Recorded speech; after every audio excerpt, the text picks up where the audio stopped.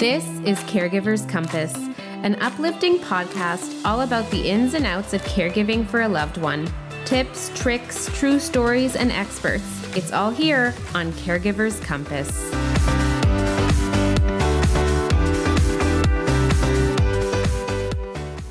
Hello and welcome to another episode of Caregiver's Compass. I'm your host, Stephanie Muscat, registered social worker and psychotherapist. Please note that this episode is not the act of psychotherapy.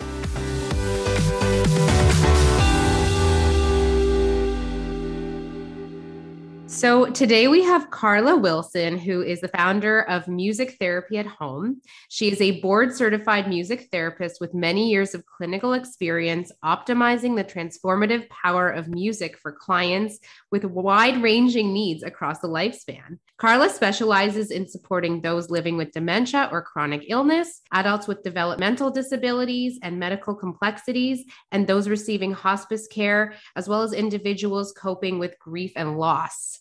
Wow, Karla. So welcome. Thank you. It's a pleasure to be here with you, Stephanie. You do so many amazing things. And as I was saying to you before, I have a pretty big tie to music therapy, as my mom was a music therapist actually in one of the major dementia hospitals that we have in the city. Wow, wonderful. Quite ironically. But yes, so maybe start by telling us a little bit about how you got into music therapy. Sure, I'd be happy to. And actually, it started when I was very young. I was only in about ninth grade when I first heard about the field of music therapy. You know how you do those career units in school and, exploring and learning about some possibilities. And I knew that having been a musician from a very young age, playing piano and singing, I knew that I wanted to do something with music, but I also loved working with people and had some great experiences singing in a choir that visited nursing homes at holiday times and that sort of thing. And just being amazed at what responses I would see those individuals have who were watching our performance, And so when you plugged in those two things, working with people and music, up pops music therapy. And I had never heard of it. This was many years ago. So it was something that most people hadn't heard of. And I just knew as soon as I read about it and started exploring it more, I knew that this is what I was going to do. I chose what university I wanted to go to, like right then. And I had just like a laser focus on what it was that I wanted to do. And honestly, just have never turned back, for all these years. Yeah. Sounds like it was fortunate. Really a passion from the beginning, if that's something that you liked from such a young age. Is there an instrument of choice that you play? Sure. Piano is my instrument. I dearly love the piano. It has so many expressive abilities, and it really gives me the opportunity to play such a wide variety of genres and artists. And I have through the years and now have clients that, they're all over the map as far as their musical interests go. So piano makes most music pretty accessible for me, although I use I incorporate percussion and other rhythm instruments and of course singing, and most of my sessions have some kind of instruments involved in addition to piano. No, that's wonderful. My mom also was a pianist. Was she? It's very funny. Yeah. What's interesting, and we can go into the incredible impact that music therapy has on dementia, even at a time where she wasn't speaking, we would put her in front of the piano. She's also fully deaf, by the way. And she can feel the vibrations, and she always has been through the piano. And she would be able to play sonatas by heart from many, many years ago. And it was really the crazy power of music. So I can completely relate to what music does for people. And I am a huge believer in music therapy. But, when you work with your clients, and I assume, is everything virtual now or is some in person? Yes. In fact, Music Therapy at Home, when I created that, it was prior to the pandemic. And I really did so with this desire to make music therapy more accessible, because I've worked in different parts of the country and there's just not a music therapist on every corner, and a lot of communities, the folks there don't have access to a music therapist, or if there was one in the community, perhaps that person didn't visit homes, or and there are people who don't want to leave their home, especially now. But anyway, so I have in mind some way to make music therapy more accessible. So I created Music Therapy at Home specifically to be a virtual practice. And of course, we were bombarded with the pandemic, and it was even more relevant. It's funny, Stephanie, because when I first had the idea and first started developing the business, I couldn't find maybe just one or two music therapists around this country or even around the world that were doing virtual music therapy. It was almost like a no-no, kind of taboo. Like, you have to be in person. It won't work if you're not in person. And then like I said, the pandemic came along and everybody went to virtual music therapy. And it's been great because, we've shared, I've been able to share with other music therapists techniques that we, can benefit from, and interventions that we use that can be appropriate for, telehealth specifically. And it's been quite something to see how it's developed over the last year and a half, really. Yeah, you've really been ahead of your times for sure. Well, at least for a little while I was. Now it's kind of old hat, Are there any specific techniques that you've had to change, obviously being virtual versus in person, with people not, actually touching the instruments in that way? What have you had to shift in that respect? Great question. Well, one of the things that I try to do when I'm working with older adults with cognitive impairment is either invite the caregiver to participate as well. And when that's not warranted, and there are cases where, it's really in the client's best interest to have the independence of participating without necessarily having the caregiver right there participating too. But when I do try to get the caregiver involved in terms of like making instruments. We make very simple kinds of, shakers and that sort of thing. I try to send, and this is sort of a new thing I'm doing now with new clients. I'm going to be sending a package of just, small egg shakers and maraca, maybe a tambourine, that sort of thing, and a scarf, because I do a lot of movement, and it's nice to have props to sort of help you with that. And I find that my clients really enjoy the opportunity to move, holding on to something, and interacting with an object while they're doing their movement. So those would be the kinds of things I think that are different. I mean, obviously not being able to do anything that's hand over hand. And in music therapy, we sometimes do that. And so I do miss that opportunity to be able to be right there and, have the instruments between us, so that we can interact with it together. But it's really worked amazingly to me how responsive people have been to being able to focus on a computer screen. I even wondered about that, like how would that work? And I do see the clients who have dementia, sometimes that wanes a little bit, but they come, their focus is drawn back by the music. So that, makes it nice to be able to have a modality, Yeah, no, absolutely. And I think that's great. The program to ship people instruments, that's so smart, so that they can have that actually in their own home, and you don't have to worry about sanitizing and all that stuff these days. So that's really useful. Are there specific pieces or specific music that you choose depending on the individual, like like their time period, or how do you usually choose what you're going to be playing and working with? Well, I always do some form of an assessment before that first session. So if the client's not able to tell me, then I will speak with the caregiver and learn a bit about the history of that person, and what have their musical preferences been through the years. And then it's always helpful to know their age, of course, because we have found, and a lot of research has sort of borne this out through the years, is that people are going to respond most, people with dementia in particular, are going to respond most to music that was popular like in their late teens, early 20s. So, just doing the math when they were born, and then, what era is it that coincides with that age, that time span for them.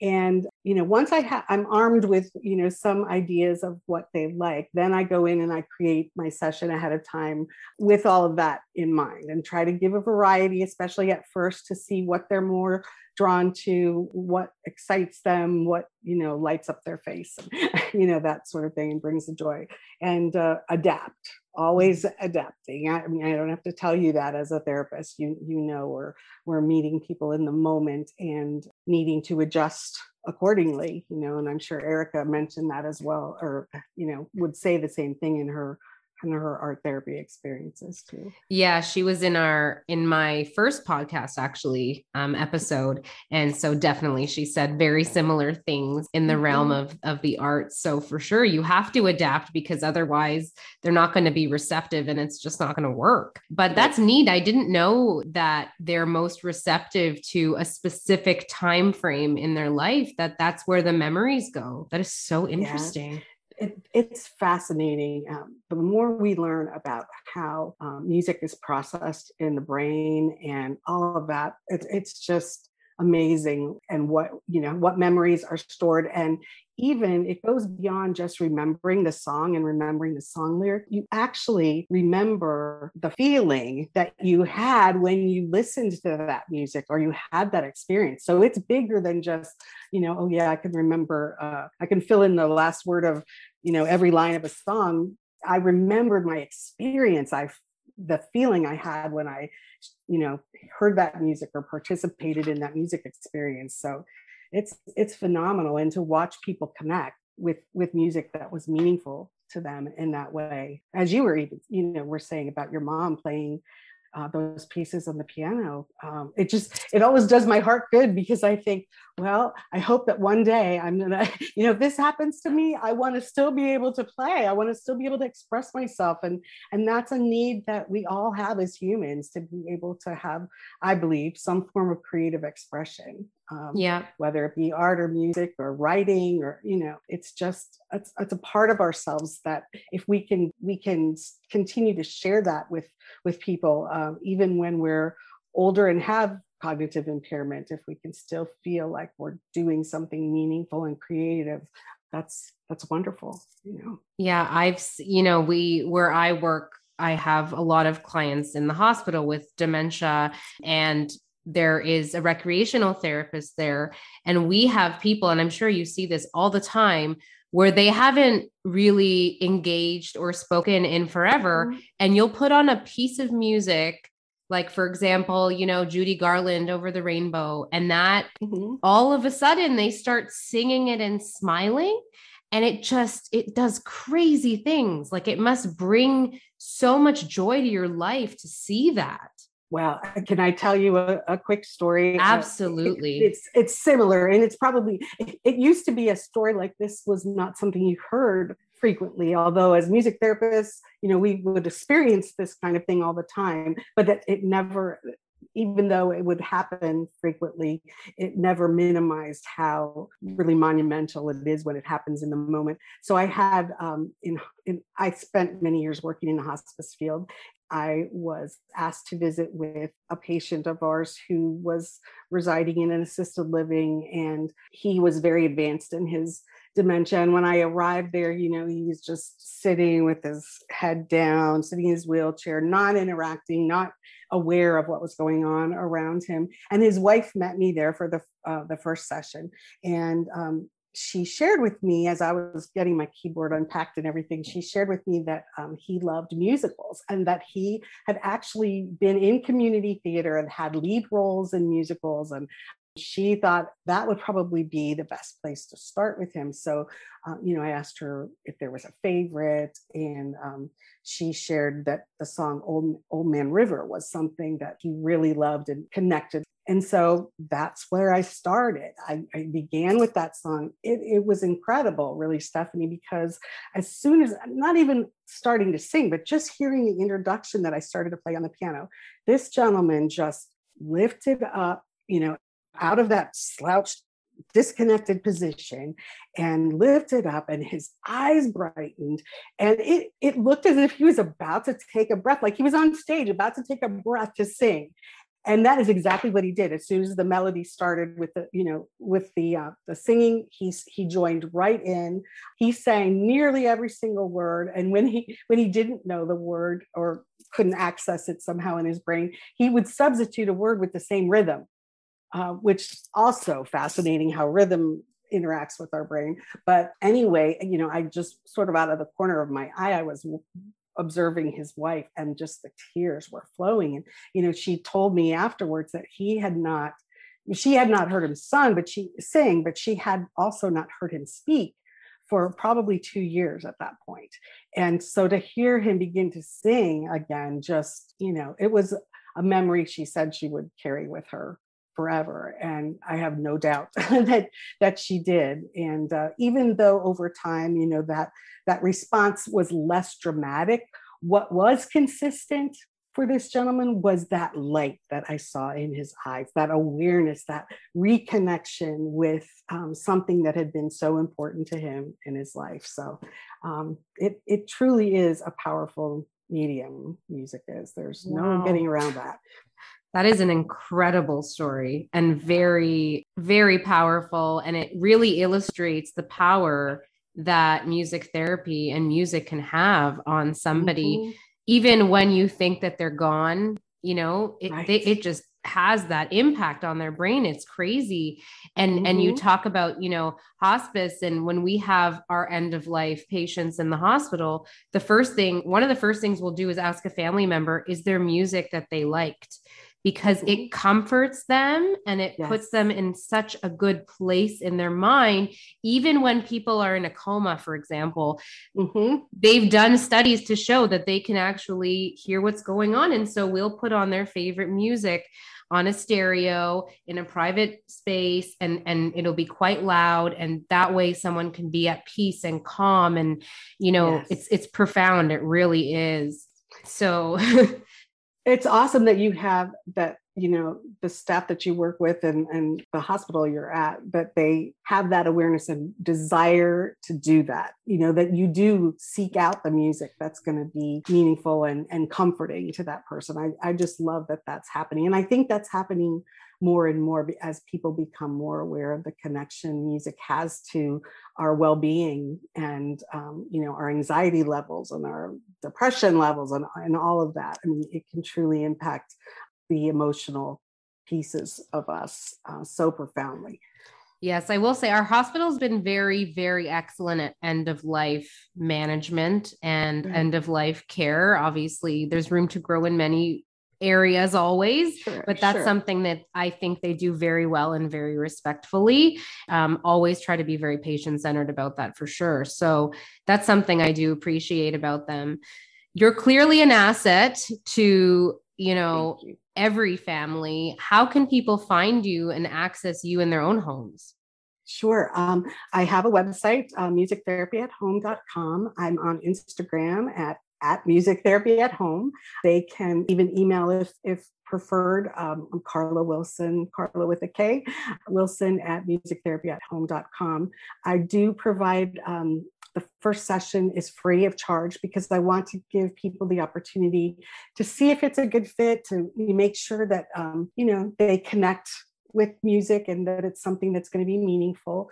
And then we go from there. And I do use that first session too to begin assessing, what could we do through music therapy and be able to share that with the family. So, these are my ideas. What are your ideas? How can we, create a therapeutic experience for your loved one that is going to make a difference in the ways that you're looking for it to make a difference? Very collaborative. Such a collaborative approach. Absolutely. And are you limited to the United States, or can you do it elsewhere as well?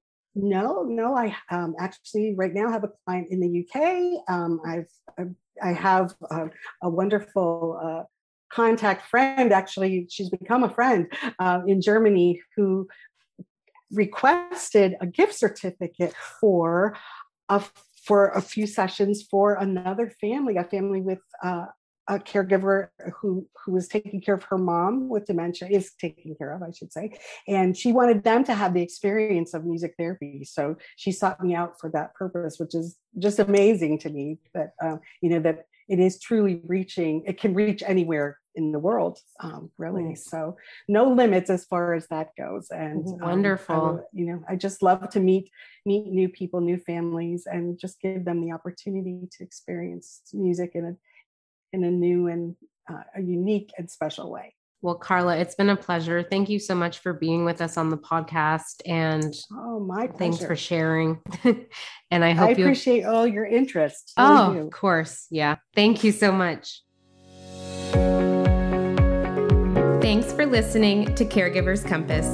If you've enjoyed this episode, please leave us a review. Your ratings and reviews help more people like you find our podcast. Don't forget to subscribe and share this episode with someone you think would love it. I'm Stephanie Muscat. Have an uplifting day, and I'll see you next time.